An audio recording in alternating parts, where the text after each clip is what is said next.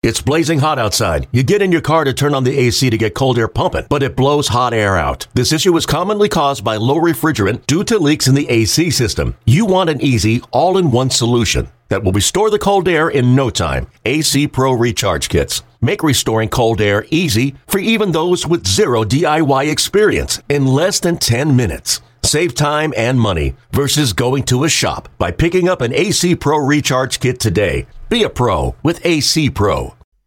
Welcome back to Play Tessie, episode 8, the Carl Yastrzemski episode. I'm Coop, that's Sammy, and that is Gordo, and this is the official podcast of Lil Wayne's favorite cap to wear, also known as the official Red Sox podcast of WEEI, home of the Boston Red Sox. We've got a fun episode today. We've got Sean McAdam of Mass Live joining us, old friend of WEEI. He used to be doing the Sunday baseball show with Bradfo. This was a fun one. This was really good. Sean's got an incredible radio voice also, so I'm excited for people to weigh in on that. But we covered everything from, what he's kind of like the muse of the Red Sox. He's been there. He's been covering the team for so long. And he's seen the waves of what this team has done. So we've talked about why ownership is tackling this current wave differently. We get into some of the trades and some of the free agency approach and why ownership might be doing these things differently than what we've seen in the past. And we pick his brain on some names that are out there. There have been certain names floating around that we want to get to the bottom of. So we talked to him. Sammy, what was your favorite part of the interview? Name your favorite word of the interview.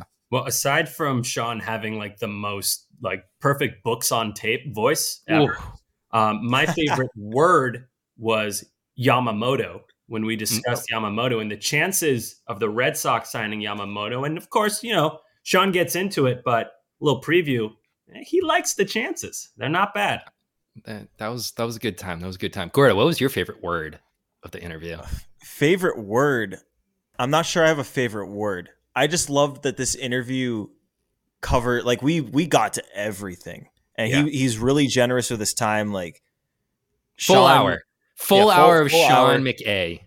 We literally covered everything under the sun. Trades, free agency. If you've been wondering it's in this interview. So really excited to have you guys listen. I really love the way that he talks about the ownership direction of this team. And we get into that right off the bat, but he has a lot of really interesting things to say the detail in regards to the ownership's direction. The Ohtani details he gave was really good. He really laid out the pros and the cons, and there are cons. He laid them both out very well. So I think listeners will enjoy that as well. Yeah. So want to just get to it? Let's get to it. Jump right in. Let's just go for it. Here's our Sean McAdam interview. We are joined by Sean McAdam of Mass Live, formerly. And this is going to be a huge stretch of formerlies because you've done just about everything you've worked just about everywhere. He's worked at the Herald. He's worked at ESPN, Fox Sports, I want to get this correct, the Journal in Rhode Island. Providence Journal. Yes, that was the Providence Journal. Yep. And he was also on WEEI with our friend Rob Bradford for quite a bit, with a stint of doing color commentary with Nesson. So when I say you've done it all, you really have done it all. I guess I can't keep a job, but I keep finding other ones. So that's the best option there, I guess. Everyone wants you. That's the way to look at it. Thanks. But I want to get right into this, and it's a general question because we just talked about how long you've covered the Red Sox. When you look at the waves of this ownership, and by waves, I'm talking 04 winning it right off the bat, but then 04 and 05 to 07, 08 to 2013, and then 2014 to 2018. And now this period that we're currently in, 2019 to forever, how long we are until the Red Sox win another World Series. What do you notice about this current wave or this period that ownership is in and how they're handling it compared to those different eras or periods of Red Sox ownership for them? Well, so I would say there's two pretty obvious things. One, which may be less important than the second one, but one is visibility and availability. When John Henry and Tom Warner first arrived in town in 2002, they were ubiquitous. You could find them everywhere. They would talk to fans. They were available. They were invested. They were interested. That has stopped cold, particularly since 2018. John Henry was starting to withdraw a little bit more leading up to that. But since then, well, let's put it in perspective. The last time John Henry made himself available for any sort of question and answer or traditional press conference setting other than the town hall thing in Springfield and Winter Weekend last January, which was brief. The last time was the day after Mookie Betts was traded. So February of 2020. So we're going on, we're coming up on 4 years of John Henry really not taking questions from any of the media that cover the team on a regular basis. He did speak briefly with Mike Silverman in Dallas at the recent winter meetings, owners meetings rather. He did take some questions in written format last February from a couple of reporters, including myself.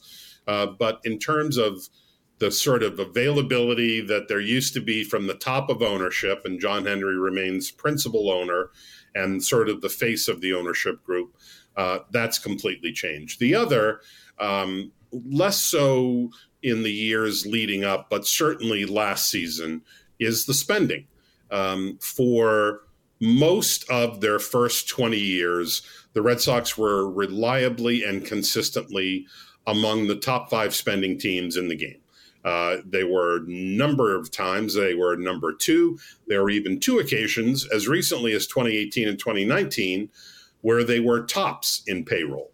That has started to ebb backwards the last few years. Even if you throw 2020 out the window as a weird year with the pandemic, the shortened season, nobody knew, no fans, revenue down. Okay, let's throw that out. The last couple of years, it's been a backward slide. And for the first time in their ownership in 2023, they were not in the top 10. You can look at different accounting. There are different methods and metrics, but most people would say they were somewhere between 10th and 12th or 13th. That clearly is a significant drop. And that's why I think this winter is going to be so interesting to see. Is that a one-year aberration? Was that a reload? Was that a retrenchment? Was that a let's reset the tax rate? We're not there yet. And then come back to our traditional spending methods in 2024 and forward? Or is this a sign of things to come? So I would say those two things, the profile and availability and involvement of ownership, and then their commitment to the franchise when it comes to being measured by payroll spending. Sean, what do you think caused that change? Because it's been pretty noticeable. As you said, they used to be available all the time, ownership, I mean, and now it's few and far between whenever we see them. What do you attribute to that change? Well, I think on John Henry's part, and to be fair, Tom Werner has maintained some availability sessions at the recent press conference where Craig Breslow was hired. He was there briefly, did speak with reporters, did make himself available last year at the end of the year. So Tom Werner's been a little bit more forthcoming and a little bit more available. But again, I think we kind of measure this by John Henry, because even though he's not the sole owner or even the majority owner, he is the principal owner and the guy that most people associate with Red Sox ownership. I think with John, it's personal. He has said to me and others that he does not regard himself as a good communicator in those instances. He beats himself up because he says invariably he says something he shouldn't, or he doesn't make something clear enough, or he says something that leads to ridicule or criticism or further questions. He is he's a very successful businessman who I think even people who have not had any personal interaction with, you can kind of get, and as you observe from a distance, that this is not a guy who is who's a hail fellow, well met, comfortable just with engaging people. He is awkward socially. Let's just call it right there. And he it got to a point where they would have to issue clarifications about something he said, or walk back something he said, and I think he's just decided, you know what, screw it, I'm not going to do it. I'm not good in that forum. I'm not good at the give and take. I'm not good in explaining our path forward sometimes. So I'm going to let others, to somewhat of a degree, Tom Warner as chairman, but mostly he has deputized Sam Kennedy, president and CEO, to be essentially the face of the franchise. Yes, there's a GM / chief baseball officer, whether it be Dave Dombrowski or Chaim Bloom or Craig Breslow. There's a manager who faces the media every day. But in the big picture, we need Red Sox reaction to a firing, a trade, a free agent signing, whatever. It's Sam Kennedy doing the heavy lifting, because John Henry has decided, for a variety of reasons, much of them personal comfort, that he does not come off well, doesn't enjoy that give and take with reporters, and he's decided he's not going to do it.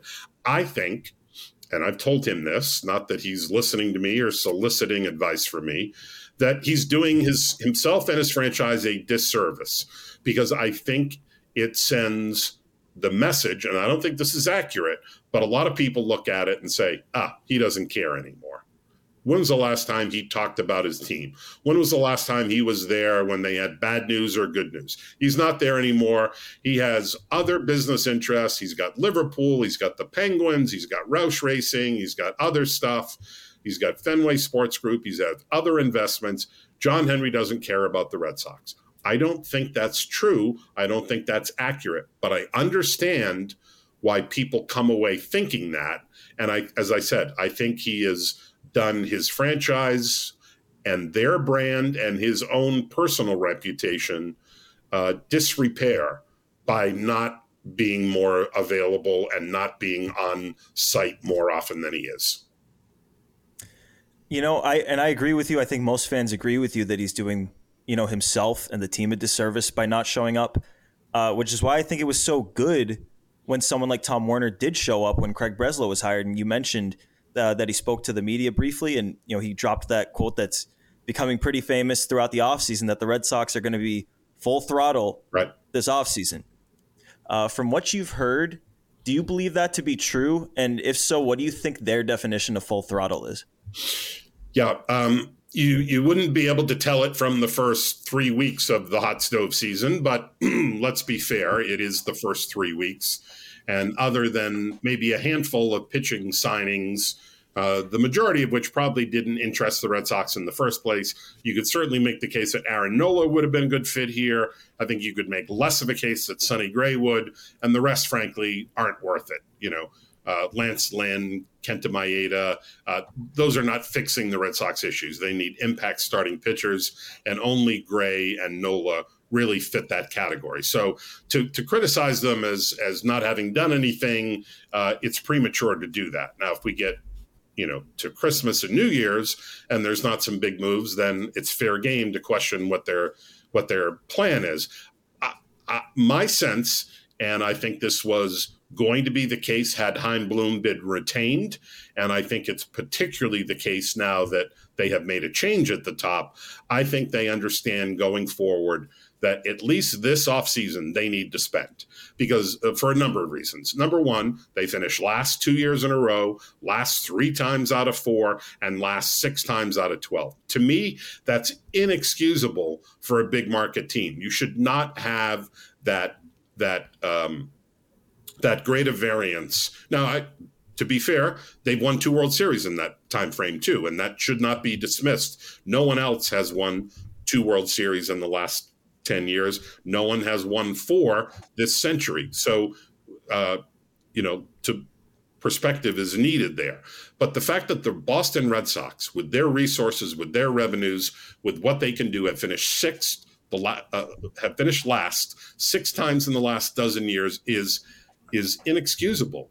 And I think they realize they have to buy back the public's trust and confidence in them. And to do that, you've got to spend money. And more to the point, from a baseball standpoint, the roster is at a point now where you can see the foundation for a pretty good team going forward. I don't think it's there yet, but you look at cornerstone guys like Devers, you look at guys like Casas, you see Duran making a big step forward.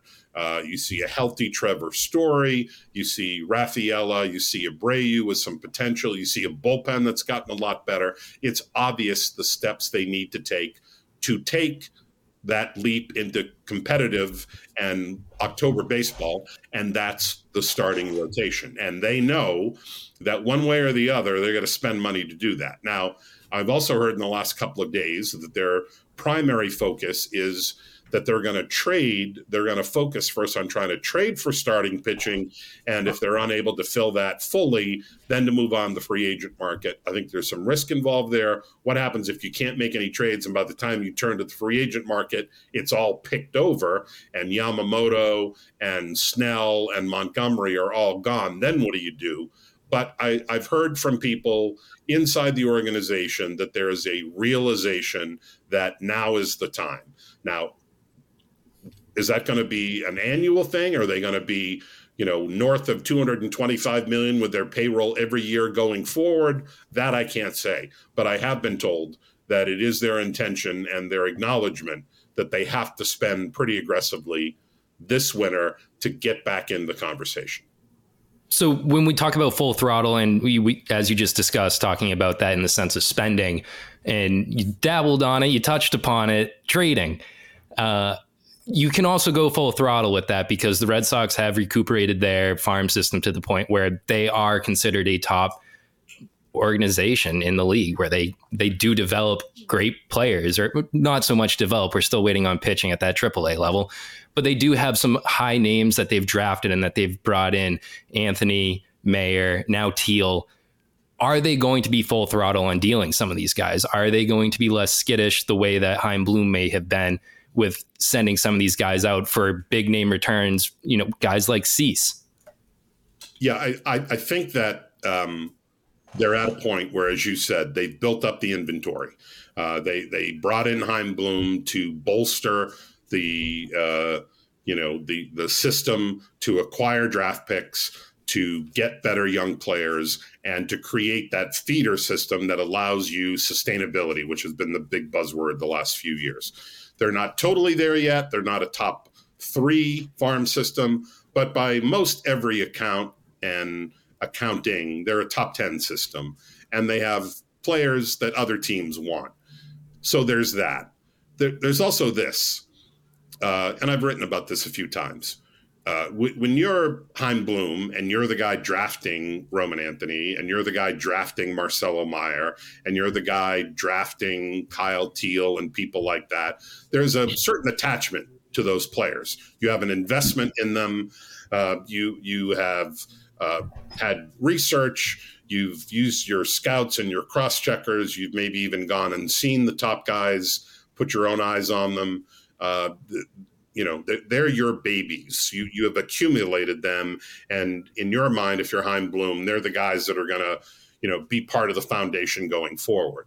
Craig Breslow doesn't have that same attachment to these guys. He's not, boy, I can remember, seeing Marcelo Meyer in Chula Vista, California on a cool March day 4 years ago. He doesn't have that connection to those guys. And that doesn't mean he's going to strip mine the system. It doesn't mean he's going to empty the coffers and move every prospect that gets asked about. But I think that that barrier, that wall that exists when you have a guy who has drafted and developed and signed and was in on the ground floor of these guys arriving in the organization, when that guy's gone and the new guy doesn't have those ties, I think it's logical to assume that more prospects get moved. Again, not wiped out. It's not like Craig Breslow is going to turn into Dave Dombrowski and be packaging 2 or 3 guys in every trade he makes. It just makes it more likely that some of them get used to bring back help for the major leagues. And to my mind, there's nothing wrong with that as long as you do it in moderation. There are 2 possible ways to contribute if you are a top prospect. One is to make your way up the ladder and contribute at the major league organization and the parent club and become a regular contributing player. And the other is to be put in a trade to acquire major league help that is major league ready. And, you can find whether it's the Dodgers or the Braves or whoever you want to hold up as a model organization, as well as they've done developing and feeding their own roster, they've also made some acquisitions and signed some free agents and given up draft picks and traded prospects to get to where they are. And that's just one more method to utilize. Okay, picture this. It's Friday afternoon when a thought hits you. I can spend another weekend doing the same old whatever, or I can hop into my all-new Hyundai Santa Fe and hit the road. With available H-Track all-wheel drive and 3-row seating, my whole family can head deep into the wild. Conquer the weekend in the all-new Hyundai Santa Fe. Visit HyundaiUSA.com or call 562-314-4603 for more details. Hyundai, there's joy in every journey. So, Sean, you just brought it up, and you mentioned it in your article yesterday, too, that the Red Sox are looking to address their pitching via the trade market first. And you also mentioned yesterday in the article that they haven't to this point been in on Dylan Cease. But I'm just curious your thoughts on what you think the Red Sox are more likely to be in on in terms of trade candidates. Like, you've got the guys who have been named over and over again by the media, expiring guys like Burns, Bieber, Glasnow, and then also Cease, even though he's got 2 years. Do you think the Red Sox are more likely to be in on those guys, or do you think that they're more likely to be in on guys who haven't necessarily been talked about as much, that maybe have a little bit more control? Because I know they talked about that a lot last year, wanting a controllable starter. A lot of us pointed to the Mariners guys. Yep. A lot of us point to the Marlins, maybe like Brady Singer in Kansas City, guys like that.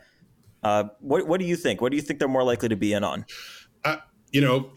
At the end of the day, I would not be surprised if the Red Sox achieved their 2 starting pitcher requirement by signing one as a free agent and trading for another.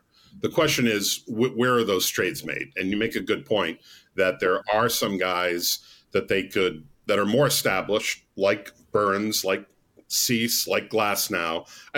I think you almost have to have Glasnow in a separate category, because I have a hard time thinking Tampa Bay is going to trade him within the division to a team that has the wherewithal to extend him. The last thing you want to do if you are the Rays is have to face is to face Glasnow 4 times a year for the next 5 years if the Red Sox get him and then extend him for another 4 or 5 years. So that one is almost a separate category.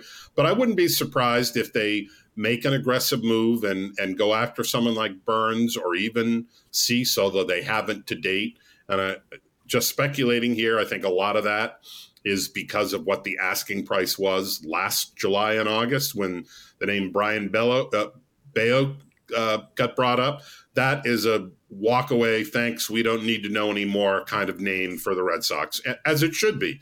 I mean, it makes no sense to trade 5 years of Brian Bayo for 2 years of Dylan Cease, no matter how good Cease is, because Bayo is what you've been building toward. This is the first homegrown starting pitcher that is anywhere close to being a contributing major league starter, and a good one that they've had probably going back since Clay Buchholz, and they're not about to give him away, nor should they. I can think of almost no one that I would another major league starting pitcher that I would trade Brian Bayo for, not because I think Bayo's necessarily going to be a perennial Cy Young candidate, although who knows, he could be. But even if he's a solid number 2, which I think is probably a more realistic ceiling, the fact that you have him cost controlled for another 2 years, 3 years, and then 5 years total, it makes no sense. You're undoing what you've set out to do. But I do think that they could, go after a guy with only a year or so of control left and then try to extend him right away. Or, they could see what Seattle wants for Kirby or Gilbert or one of those guys with the knowledge that that is going to be a painful asking price too. Even if you get away with not putting Bayo in that deal, you might have to put Meyer or Anthony or Teal or one of those guys to headline a deal with other young controllable players. But this is where they've gotten themselves by doing such a poor job developing pitching for the last 15 years. You either pay for it through the nose in the free agent market, or you make a real painful trade to give up some controllable young players in a deal. Love all those names. Sean, I got one that I want to throw at you, and I just want to hear what you think about the fit. This is a name I haven't heard much at all, if at all. So we talked about Corbin Burnes. Milwaukee also got rid of Woodruff. Seems like they're primed for a rebuild. You never know, but it looks like it's trending that direction. And the guy I'm talking about is Freddie Peralta. Now, this guy's like a good number 2, number 3 starter. He's 27 years old. He's only making $5.5 million this year. And then the following 2 years, $8 million with a club option. And it's a bit of a catch-22 because that contract definitely makes him a trade asset for Milwaukee where they can get a haul. But it also makes him kind of a guy that maybe they want to keep because it's such a cheap contract. So just want to know where you fall in that camp. Is that a guy that you could see maybe the Red Sox or even another team trading for? Or is that someone you think is going to stay put? Yeah, I mean, I think you broke it down pretty well there. The fact that he is under a relatively affordable deal in what is the smallest market in the game probably brings him to a point where the Brewers are not going to move him because he is so relatively affordable. Why do that when they've already cut their losses on Woodruff. He's out there. I wouldn't slam the door on that for the Red Sox. That would kind of be a James Paxton-like deal, right? Where you sign Woodruff for 2 years and an option, knowing that you're not going to get anything out of him for 24, but hoping that the payoff comes in 25 and you have him to a reasonable deal then, because he's got to sign kind of a make good deal for him to come back and pitch healthy again. Burnes is more expensive. We know of the bad blood that exists after the arbitration case. Adames, their shortstop, who could also fit here as someone that could play second base, is another option. I mean, there are a couple of teams, and Milwaukee's one of them and Seattle's another, where you could really see this morphing into a multiplayer deal where the Red Sox address a couple of needs led by the starting pitching. But I love the idea of Freddie Peralta. I mean, get creative. Don't just go after, Corbin Burnes is the Brewers' best pitcher and he's only got a year left and he's pissed at them for how they handled arbitration. So you can make a deal there. Yeah, you can. But, is getting Freddie Peralta in his years of control and the lesser salary, is that the smarter play? One thing I sense from Breslow is that he's going to be creative, that he's open to a number of different avenues, and that, Peralta would be the kind of guy that would interest him. I say that with no inside knowledge or anybody telling me that, yeah, they've had some conversations there, but I think it makes a lot of sense. Sean, I've got a little bit of a question that we keep talking about pitching because pitching has been the biggest woe of this team for a few years. And one of the big moves that I think was made, and it's not really being considered an acquisition because it's not technically an acquisition, but the hiring of Andrew Bailey. And you were fortunate to cover this team in 2013, and you've been able to cover both the two new guys that are here, Andrew Bailey, who's not so much of a front office guy, but a coaching staff personnel, and then also Craig Breslow, front office. Are we making too much of a big deal out of these guys being from 2013 and having chemistry? Because you typically look at, the manager hiring out his coaching staff. And the fact that Alex Cora wasn't really the one talked about in all of this, but Craig Breslow was the one talked about in all of this because of that relationship that they have. Is there a weird dynamic going? This is kind of a two-parter question. Is there a weird dynamic going on that is, I think it's for the positive, where Alex Cora is interacting a whole lot with the front office, despite saying that he's doing only the bidding of talking to whoever they want him to talk to? And B, should we be making such a big deal out of Andrew Bailey coming into the Red Sox system and what he's able to do for them? Well, you're correct that the Breslow connection is the most obvious thing that probably landed them Andrew Bailey. Without Craig Breslow here, he may well have been interested in that bench coach job with the Yankees. He has a little bit of a relationship with Aaron Boone, as I understand it. That would have allowed him to be even closer to his Connecticut home. It may have allowed him to make more money, as bench coaches typically, in general, make more money than pitching coaches, unless you're a Mike Maddox or Brent Strom kind of, top echelon of the game. So the Bailey, the Bailey Breslow connection is a real one, and it probably tipped the scales in the Red Sox favor. But I can tell you that there was talk about Bailey being hired as the Red Sox pitching coach almost immediately after they made the change at pitching coach with Dave Bush after the season was over. That was a name that was already on the Red Sox radar. The fact that Breslow got the job as chief baseball officer only enhanced that and increased the chances of it happening, and indeed it did. But I think Cora was a guy that had heard a lot of good things about Bailey and was on board with the contributions that he would made. So while there's a more direct linkage to Breslow in their history, being on the charity board, being teammates both in Oakland and here, I think Cora would have been fine with the Bailey hiring, even if there were another chief baseball officer that had been brought in and suggested the same thing. In terms of, what does it mean to have somebody from 2013? I don't think it means all that much that it was 2013. It could have been 2011. It could have been 2010. It could have been 2014.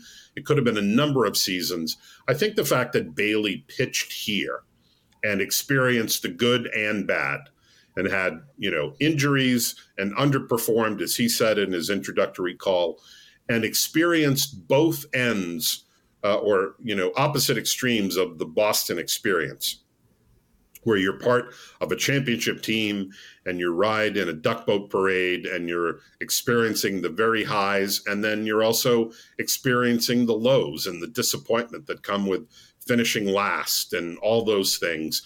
I think to have the complete Boston experience is to have somebody who's working with pitchers who understands what it's like in this market and can help them through some of those things.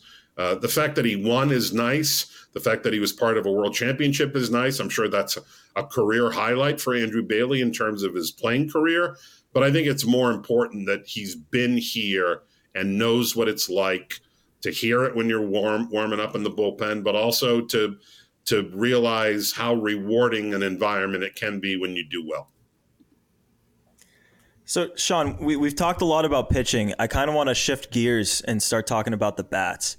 One thing that we talk about a lot, and you've certainly written about, is John Henry's sort of skittishness to invest in mega deals, certainly to guys, approaching 30 or even over 30. But a guy that's going to be a free agent in a year that is not approaching 30 is Juan Soto. And Ken Rosenthal reported recently that it's not a matter of if the Padres are going to trade him, it's a matter of who's going to acquire him. Do you see the Sox entering the bidding for Juan Soto at all, or do you think they're going to save their bigger strikes just for pitching? Yeah, I think more the latter. I think that, who wouldn't want to have Juan Soto, right? But I think you have to look under the hood here and see that there are some discouraging elements to acquiring him. One is obviously the control issue. He's free in a year. He is also represented by Scott Boras. What do we know about Boras and his clients? He typically does not sign extensions. He typically takes his player into the market where you can have 30 teams bidding for him instead of just one. He already has turned down $450 million with Washington prior to the trade to San Diego. And San Diego, having given up a boatload of great prospects to get him, having not won with him in a season and a half, and now forced by payroll concerns to move him, is going to look to make a killing and get some of those prospects back, because they have emptied the tank to get so many of the guys that they've acquired the last couple of years. Now they have to start to replenish that a little bit while they look at the bottom line. So to give up the kind of talent it would take and realize that that gives you no particular edge in extending him, that to me would be troublesome. Also, while recognizing that Soto is a generational kind of offensive player, he's not a very good outfielder. In fact, he's a lousy outfielder. You could hide him in left field at Fenway, although they're already doing that to a guy that they've committed to for 4 more years. And I think Yoshida is probably a better outfielder than Soto, so that puts it in perspective. So that's an issue. The fact that he's left-handed is an issue. Now, look, when a guy has an OPS plus of 157 and has numbers that make people make comparisons to Ted Williams, yeah, he's a great offensive player, and you take him whether he hits left, right, or both.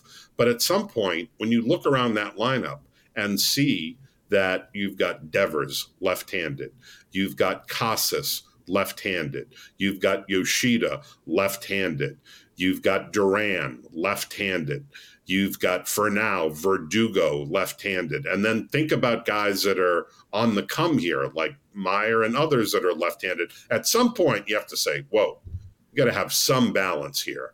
So I think cost, inability to guarantee that you can extend him, and then the gargantuan amount of money it would take to extend him, his defensive shortcomings and the left-handedness are all mitigating factors there.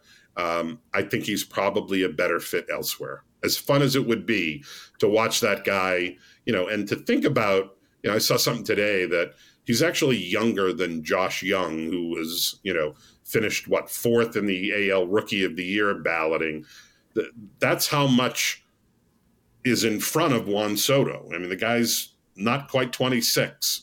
And you could get him for the 10 prime years of his career if you were willing to spend $500 million. But there's some, as I said, mitigating circumstances that to me are going to tell the Red Sox, he'd be great, but we have too much other stuff to do, and it's not the best fit for us.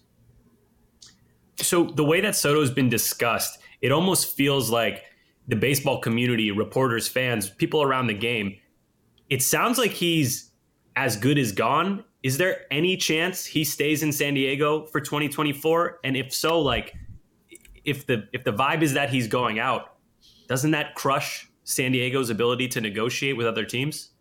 It certainly impacts it. But when you're talking about a guy who's that good and, as I said, is sort of a generational talent, at least offensively, and you think, he would, sorry to say, be a great fit for the Yankees, because they need a lefty bat and they need an outfielder, and, let them worry about how much it's going to cost in terms of talent to give up in a trade, and then to extend him and then deal with whatever deficiencies he has as a defender.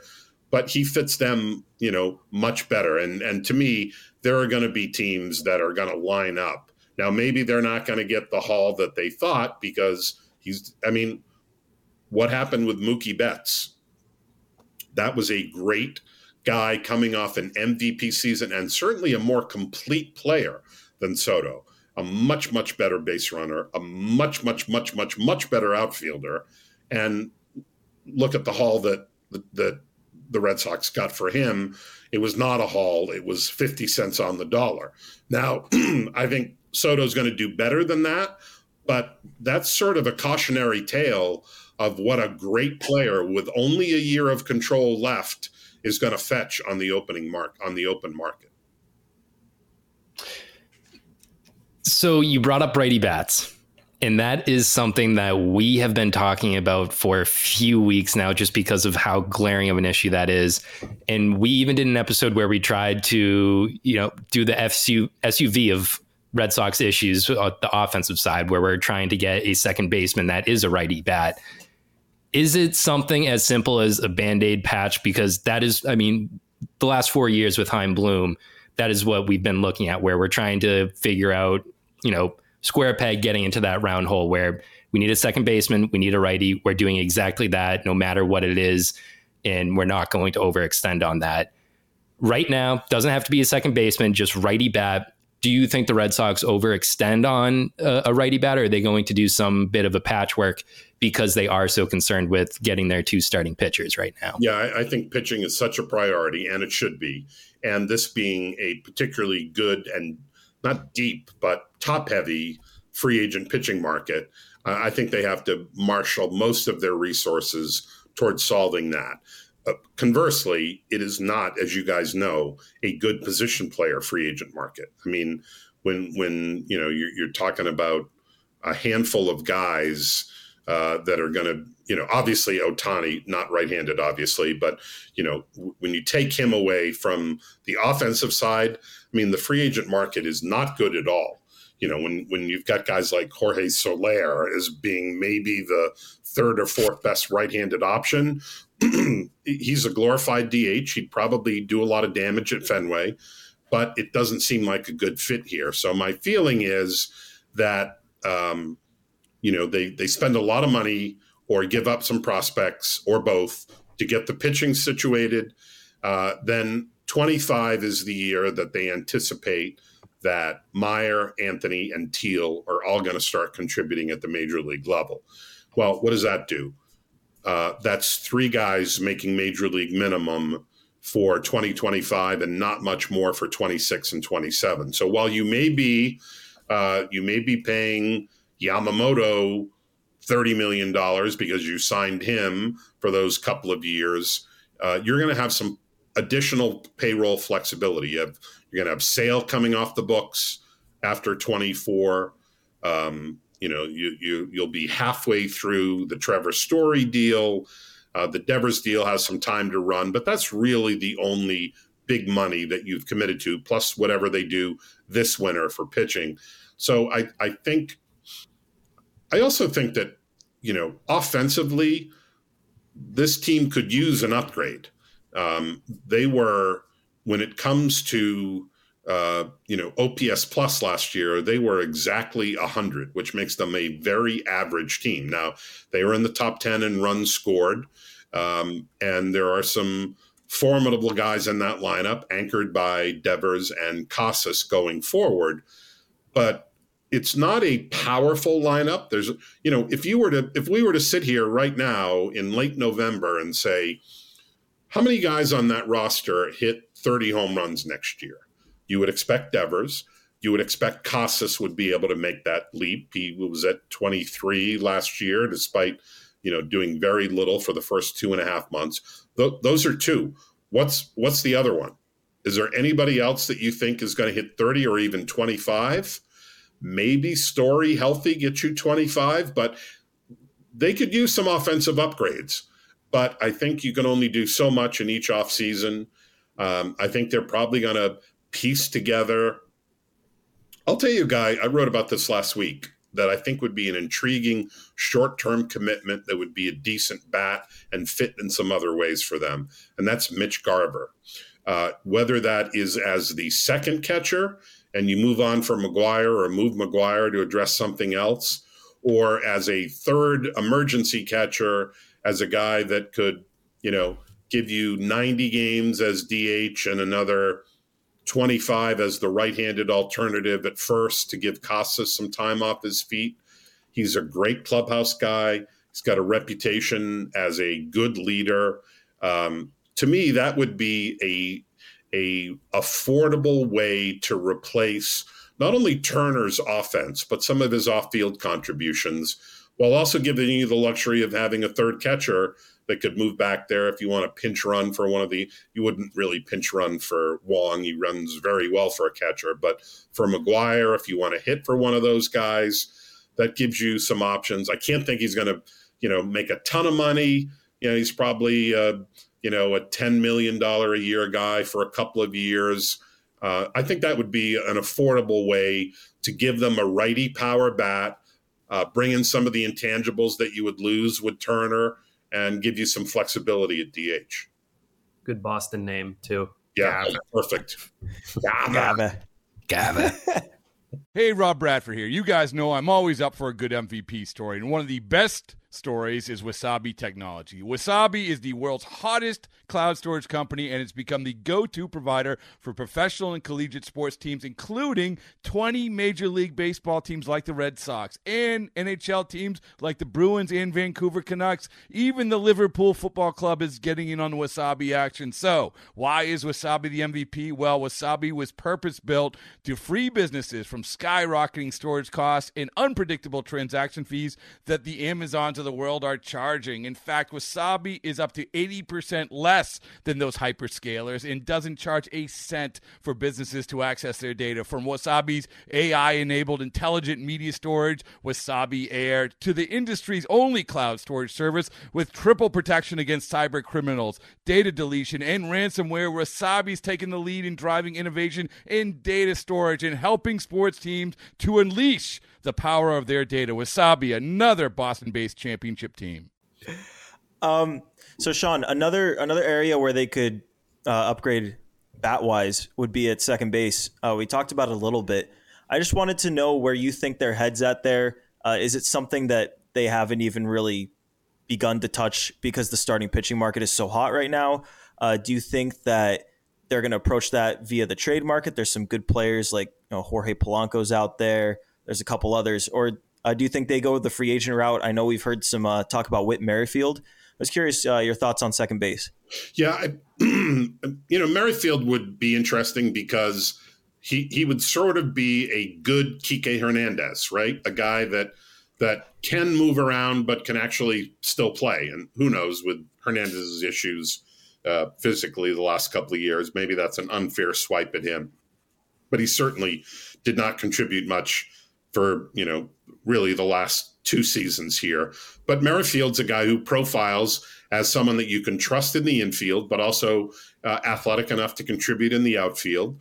You could DH him. He's still got a little speed and base stealing ability. So that's an interesting name, but it's really about the only name on the free agent market. And there'll probably be some competition for him. And I don't know that they want to expend the energy and maybe even a portion of the budget that it's going to take to get him to a 2-year deal. I think they also have to figure out, all right, what does second base look like in 2025? Do we move Trevor Story back there and play Meyer at short? Do we have Meyer handle second? Is Nick York a guy that we can count on at all? So I think they'd be wary about getting into any kind of multi-year commitments, although with a guy like Merrifield, you do have the positional versatility that could maybe make that a little more palatable over the long term. I think it's more likely it's a trade and it's a bridge guy that's there for a year or two. Maybe that's Adames as part of some bigger deal with Milwaukee, move him over to second. Maybe Polanco. We know the Twins are also going to cut payroll. He's going to be made available. That's a possibility. I'm not saying they don't care about it. I just don't think it's the priority that you might like it to be, given that, as you said, I think they're pretty locked in on pitching for now. So we gotta ask the question. Oh boy. I've been the one to be the biggest optimist on this entire show. They keep trying to walk me off this ledge. Shohei Ohtani. Is there reason to still be believing in this? Is there reason to even consider it? I mean, if you are steering the ship for Red Sox fans, are you steering them away from the iceberg that is Shohei Ohtani hope? I've said this since about midway through last year, and this sounds like I'm sitting on the fence, but it's how I feel. I would not rule it out, but I do not expect it either. Okay. I think they're, so you're saying there's a chance. That's all I need. That's all I need, Sean. Chance. Look, I think in a lot of ways, he makes a lot of sense. But most of those issues and most of those positives are from a business perspective rather than a baseball perspective, which doesn't mean he'd be a disaster. He's the most unique player in modern baseball history. He's a phenomenon that people are going to talk about And, people are going to say, I saw Shohei Ohtani when I was a kid, the way they did with Babe Ruth. I don't think that's hyperbole. I think that's how he's going to go down in baseball history. So an opportunity to watch him every day, whether it be as a DH or a pitcher, for an extended period of his career would be a godsend, whether you write about it or just talk about the Red Sox, or you're just a fan and you want the opportunity to see him up close and personal. I think it would be great. From a business standpoint, he checks a lot of boxes. I mean, Fenway Sports Group is an international marketing sports company, a consortium. There may be, other than maybe Messi or a couple of soccer players that I don't even know about, there may be a 2 or 3 bigger, well-known athletes in the entire world than Ohtani, but that's it. We're not even going to fill up one hand in counting them. So he would be a huge marketing tool. And we know that FSG is very much into international marketing. They have Liverpool. They have a partnership with LeBron. This is not just operating on Jersey Street in Boston anymore. There's Roush Racing. There's the Penguins. There's Liverpool. There's all kinds of stuff. Not even Jersey Street anymore. It's Jersey Corners soon to be. Right. I mean, that's how big they are. Don't discount that whole development plan as part of this too, because if you want tickets and you want traffic and you want people going to restaurants and going into retail places around Fenway as that begins, Shohei Ohtani guarantees you're going to sell 3 million tickets until he's not playing anymore. And that's significant.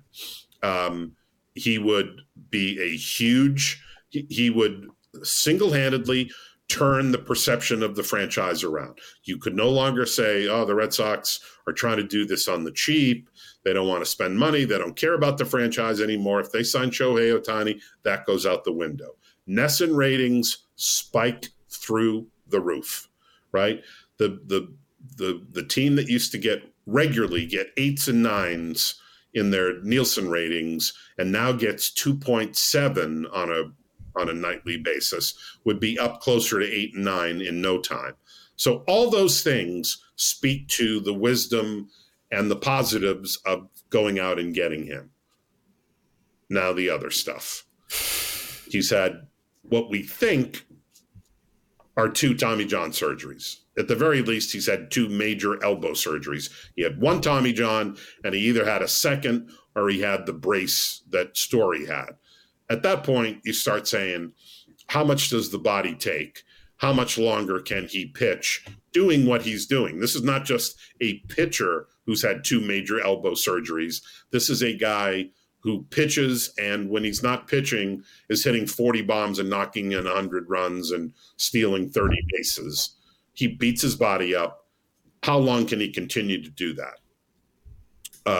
Secondly, we just got done hearing from a new chief baseball officer that he wants flexibility in his DH role, that he would prefer to have the versatility of maybe having a guy there for 80 games a year, but otherwise you give Devers 20 games at DH, you give Yoshida 30 games, you give Casas 15 games.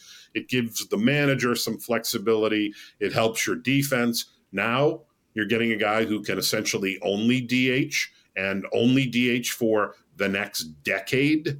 That's the definition of locking yourself in to a one-dimensional. It seems weird to use that phrase with Shohei Ohtani, but from a DH standpoint, he is a guy that really is not going to contribute. Now, look, maybe if he gives up pitching in 3 years, he could be an everyday outfielder and probably a pretty good one. So maybe that equation dynamic changes. But for now, he's an everyday DH when he's not pitching, and we know he's not pitching in 24. To me, the fact that he's not pitching in 24, you need to upgrade your rotation and you're spending all your money on this guy. That's not much of it, because if you're committing to a 10-year deal, the fact that you're giving up 1 year of pitching is not a deal breaker to me. But I think there are so many other red flags. His health, what it would mean going forward to lineup flexibility, another left-handed bat that you're locking in and committing to long-term, and the fact that while it's said that he likes Fenway, and people have even brought up the New Balance thing. Look, I don't mean to be dismissive of theories that try to get people uplifted and excited about the potential for Ohtani. I have a hard time believing that the fact that his big corporation or corporate sponsor has a headquarters in Boston is going to make him want to choose other deals elsewhere. I think we know Ohtani's going to take the best deal on the table, and then all things being equal, you start looking at city and ballpark and franchise and those things. I don't think New Balance is going to it's a 26-minute walk from the headquarters to Fenway Park. You never know. That's good. He has a whole map on social media. This is what happens in pitchers and catchers after the first couple of days when you get bored. So I was just in February and I was kind of like, oh, short-term deals. Ohtani's going to be a free agent next year. Let's see how close the New Balance building is to Fenway. Stuff that you do when you're letting your mind wander. A little time on your hands. Yeah. So I was ahead of this whole New Balance narrative before everyone else, and I laugh every time I see people get serious about it. Yeah, I love it. There may be other factors that lure him here. I can't think that the ability to have lunch with the chairman on a regular basis is going to be the thing that decides any of this. Yeah. We got Zoom and StreamYard. We don't. Yeah. Thank you for dispelling that one. 2023. Yeah. So I got one more free agency question. Yeah. And I feel like I'm required by law to ask about the guy that everyone's talking about, Yamamoto. Seems like the greatest fit you can imagine. 25 years old, ace potential. The guy's ERA can go up 2 runs from Japan and he'd still be very good. Where are we at? Do we feel confident that he's coming to Boston? Like, the chances, are they anywhere remotely high? I just want to get where you're gauging the situation. I actually think they have a pretty good chance of getting him. And I don't say that with, again, I mean, a lot of this is, it's kind of why I dismiss a lot of reporting when it comes to free agent. Like, oh, so-and-so, has an interest in, we all know the interest kings thing and all of that. These decisions don't get made in a vacuum. Because the Chicago Cubs really want Shohei Ohtani does not mean that the Chicago Cubs are going to get Shohei Ohtani. There are, probably another half dozen teams that are going to be every bit as aggressive. And the same goes for Yamamoto. The fact that he comes with no compensation attached, the fact that he's 25, as you point out. And again, here's another, to me, that this gives me some reason for optimism. You might otherwise say, well, remember, John Henry does not like taking gambles on free agent pitchers into their 30s. True enough. He's made the occasional exception. David Price, Chris Sale, all that, we know that. The beauty here is that, and one of the reasons that they probably signed Rafael Devers while letting Xander Bogaerts walk was the actuarial tables, right? When they extended Devers, he was, 25 going on 26. So you can make that kind of commitment to him where he's only in his mid-30s instead of 40 or 41 or 42 at the end of the deal. It's the same thing with Yamamoto. There's going to be less risk because he's just 25. He's just now coming into his physical prime.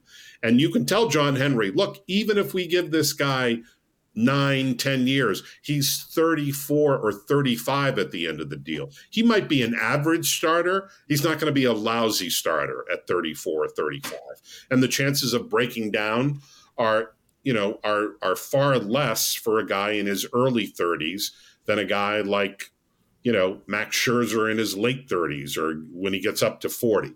So no compensation, young age, dominance, and the fact that they've had some success with Japanese players, right? Whether it be Daisuke, Koji, Yoshida, the Yoshida connection can't hurt. It's a familiarity for Yamamoto. It's somebody he knows. It's another Japanese-born player on the roster. They've had translators here. They've had Japanese trainers here. They've dealt with language, culture, food, schedule, all the things that have to be hurdled when you're coming over from NPB to play in Major League Baseball. I don't want to get your hopes up and say that this is anywhere near a slam dunk. I just think that they have I would put it this way. I would say their chances are as good as just about anybody. It doesn't make him the favorite. Doesn't mean he's coming here. But, when you look at the infrastructure and what they can offer, and I mean that both financially and what they can offer from their history of having hosted a bunch of Japanese players, many of them pitchers, most of them successful. The fact that Daisuke first time around for Ohtani, was willing to pitch the Red Sox and be their ambassador for him. That speaks volumes to those guys. Oh, geez. Daisuke was a pretty big deal when he came over in 2007. He chose the Red Sox, and he still speaks highly of that experience. That's got to mean something for these guys. And I'm sure Yoshida is probably going to reflect an otherwise positive experience in his first year. So, when you look at their profile as a team looking to get Yamamoto, there are no negatives that stick out to me. I remember they did the gyro ball song on Nessun when they signed Daisuke. I think it was a gyro ball. That was great. They should play that for Yamamoto. Maybe that'll. I'm going to add mothballs and have Tom Caron dust it off. Yes. They should show him the Okajima song, the Okie Dokie song. Yes. Yep. Oh my God. That was the first one that came to mind. Was Okie Dokie song. We can just get Yamamoto one of his own. At the end of 2013, and he speaks highly of his time here, and that's got to mean something. So, look, the Yankees are going to be in, the Mets are probably going to be in, the Dodgers. They're swimming in the deep end here for this guy because he, after Ohtani, is the most sought after free agent on the market this year, and he's going to get a ton of money, and he's going to probably get 10 years, and it's not going to be easy. But as I said, there's nobody going in where you say, well, they got to hope that the Yankees trip up or the Dodgers screw up. I would put the Red Sox on equal footing with just about anybody. Oh, that's the optimism I wanted to hear as we wrap this up. Sean, we really appreciate it. You gave us an hour of your time. That's more than we could have ever asked for. One last question to kind of send the people out on another good note, since we're in the holiday season and we're trying to give everyone some cheer. Terry Francona wrapped up his career this year. You got to cover him. I'm just curious. Everyone has one that has been close to him. Do you have a personal favorite Tito story? I wish I had time to maybe get one. Oh, I should have prepped you. There are a couple that not sure I would feel comfortable telling in this environment. Tito could be more than a little profane, and there's some great ones there, but I have to keep a couple of those under wraps. I'm sorry to let you down. I wish I had something that was coming to mind that I could tell. I mean, the guy was he was a joy to cover. I've covered the team for 35 years, and he's far and away. Joe Morgan was entertaining. There's some great Joe Morgan stories. But Tito was the favorite Red Sox manager that I've covered in all my years. I think he was also, it goes without saying, the best manager they've had in modern franchise history. I don't know that you could go back. Dick Williams did a great job. There were some others that they had. But Tito is remembered as the most accomplished Red Sox manager in history. I talk to him from time to time. He always cracks me up. He's funny. He's got a great sense of humor. I don't have one, guys. I feel like I failed you at the end, that you set me up. Are you kidding me? You put a smile on my face regardless, talking about Terry Francona. So that's all that we could ask for. All right. Well, good. I'm glad I didn't disappoint too much. I feel like you threw me a 3-0 cock shot there, and I swung through it. But he was terrific to cover. No, honestly, Sean, the fact that you can't tell the stories is that's how good it is. Yeah, that's great. Yeah. It's the stories you can't tell that are always the best. But Sean, thank you very much for joining us today. Sometimes, guys, okay? You got it. I will take you up on that. Right. He is at Sean _McAdam on Twitter. You can find him at Mass Live, writing all the time, tickling the ivory. Also on the Fenway Rundown with our friends Chris Cotillo and Smith. And of course, they have the Insider Text program. So go and check that out. I believe 14 days free, I think I saw, for a nice little trial run. Yep, $4.99 a month. And we're having a lot of fun with that. It's kind of a new feature, but we were enjoying it. Awesome. Thank you again, Sean. My pleasure, guys. Thank you, Sean. You're the best. What an interview. What a time. I'll be honest. There was a point where I looked up and we were at the 45-minute mark and I was like, oh my God, we gotta give him back to his wife. We've been talking way too long. But I mean, that was incredible. He gave us I want to come back anytime. He is welcome back anytime. I can tell you that much. A whole lot of insight, a whole lot of knowledge. If you enjoyed that, go subscribe. Go subscribe to us. And then you know what? Go follow Sean McAdam on Twitter as well, because you owe that to him as well. Let's get into our Enough Saids and wrap this episode up. Gordo, anything happen since we last talked? And there's Craig Breslow's medical background. 3:58 a.m. too. What a weird time to tweet. A 3:58 a.m. tweet from the legendary Peter Gammons. I woke up to that this morning and I was just awake. That's what great. makes him the best. I have no idea. I thought about it and I was like, okay, I'm a little bit sleepy, so I'll think about it later. I'll see if I can put it together. No, there's just absolutely nothing. Can I take a crack at it? Yeah, I would love that. Please. So my thought is that he, at some point during the night or day, who knows, he could be in Dubai right now watching the United Baseball. With Christian Vasquez. Yeah, he's just up right now. But I would imagine he saw the the Jordan Montgomery is going to be working out at Boston College because of his wife pursuing her dermatology degree. So then, lo and behold, Gammo comes in out of nowhere and just goes, and there's Craig Breslow's medical degree. So it's like he's going to chop it up with Montgomery's wife. Yeah. No, just imagine they're just talking skin. Didn't delete it either. He's I don't care. He keeps it up. He's tweeted since. I love him. I've said this before on the show. He has all these weird internet things where he clearly doesn't know how to use the platform, but then he'll get a scoop. Everyone will laugh at him, and he's right in the end. It's amazing. That's such a Gammons guy. I kind of think we signed Jordan Montgomery now. I think the Red Sox go and sign Jordan Montgomery just because of that tweet. Sure. Yeah. They got Breslow off of a random Gammo tweet. Why not Montgomery? Why not us? Breslow sees the tweet. He's like, what about my medical history? Just bizarre, man. I love it. He calls up his physician in the middle of the night at 4:00 in the morning. Hey, Bill, nothing's wrong, but could you just check on my medicals real quick? I'm a little thrown off here. He's like, his doctor's I would give anything. I already have. Peter Gammons and I have been looking into it. Yeah, Gammo called earlier. I was wondering why. It was a nice little 3 a.m. call. I didn't understand what he was getting at. I would love to know, because he's seen it by now. I want to know what Craig Breslow thought of that. What was his reaction? My medical, what? What about them? What about it? Okay. Yeah, no, that was a good enough said. My enough said is Boston College football stinks. I went to the Alex Cora Bowl, also known as the Miami Hurricanes, coming into Chestnut Hill and just curb stomping Baldwin the Eagle like it's American History X. Yeah, thank you. We left at halftime. It was cold. We were sitting with a bunch of Hurricanes fans, so I hope Alex Cora likes me for that. But I was rocking my maroon and gold. But they're bowl eligible. Go Eagles! Go Eagles!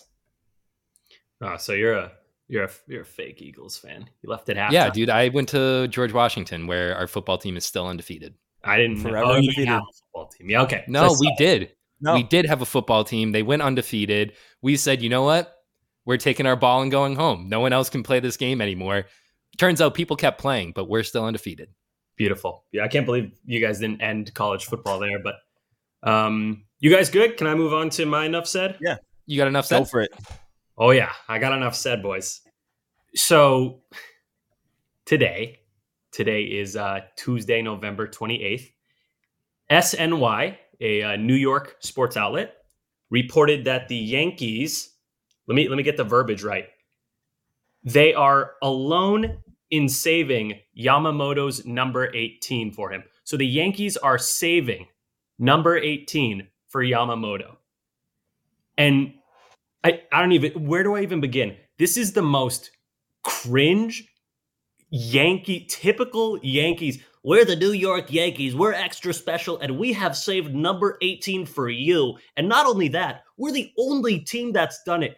Get over yourself. My God, they haven't won a World Series since the iPhone 3 was current. They haven't done anything since Instagram was invented. These guys are a regular team.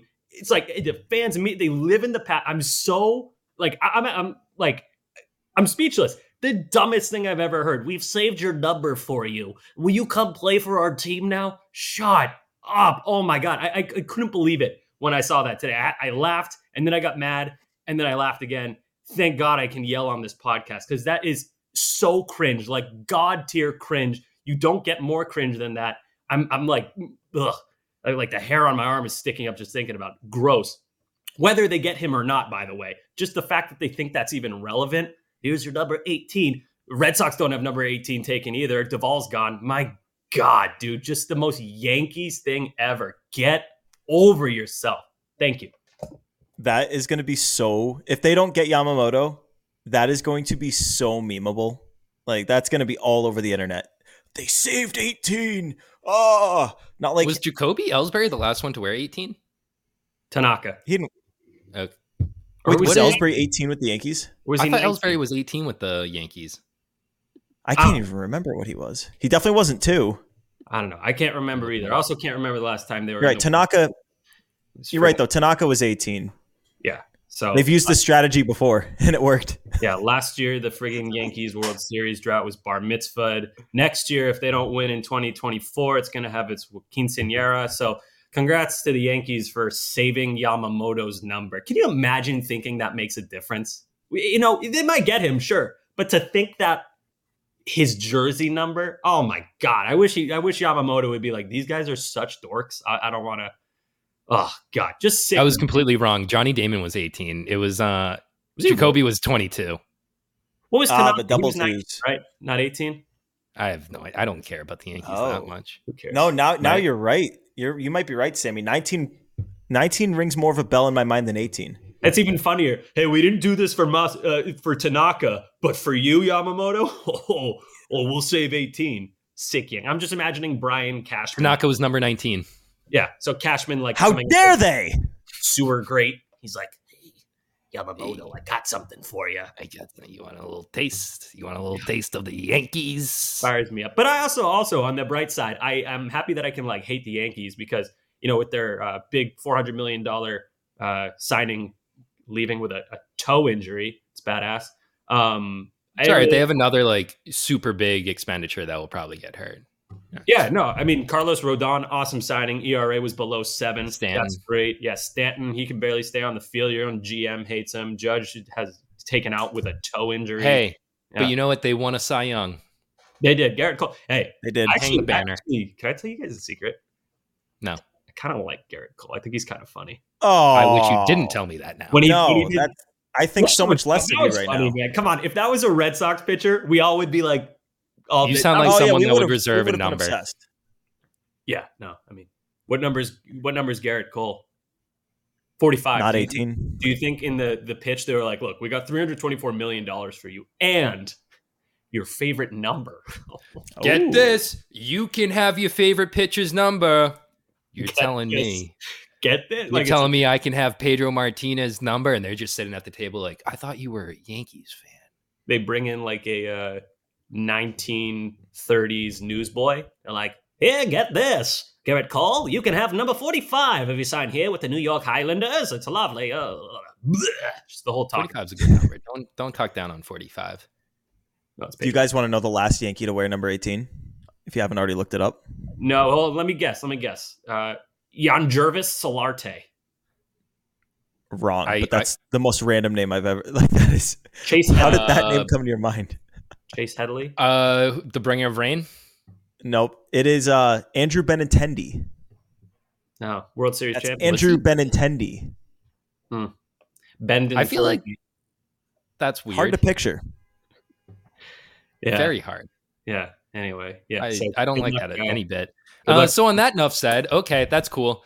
Yeah, Yamamoto clearly is not going to be a Yankee. That guy did not listen to the Sean McAdam interview and hear the odds that he put out for us. Number 18, though. Coop, you forgot about the number. You didn't listen to Sean McAdam. He said there's a good chance.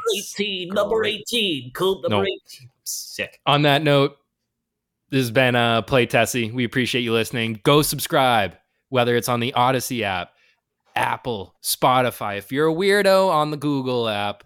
But just go subscribe wherever you listen. And we hope it's on the Odyssey app. Toodaloo.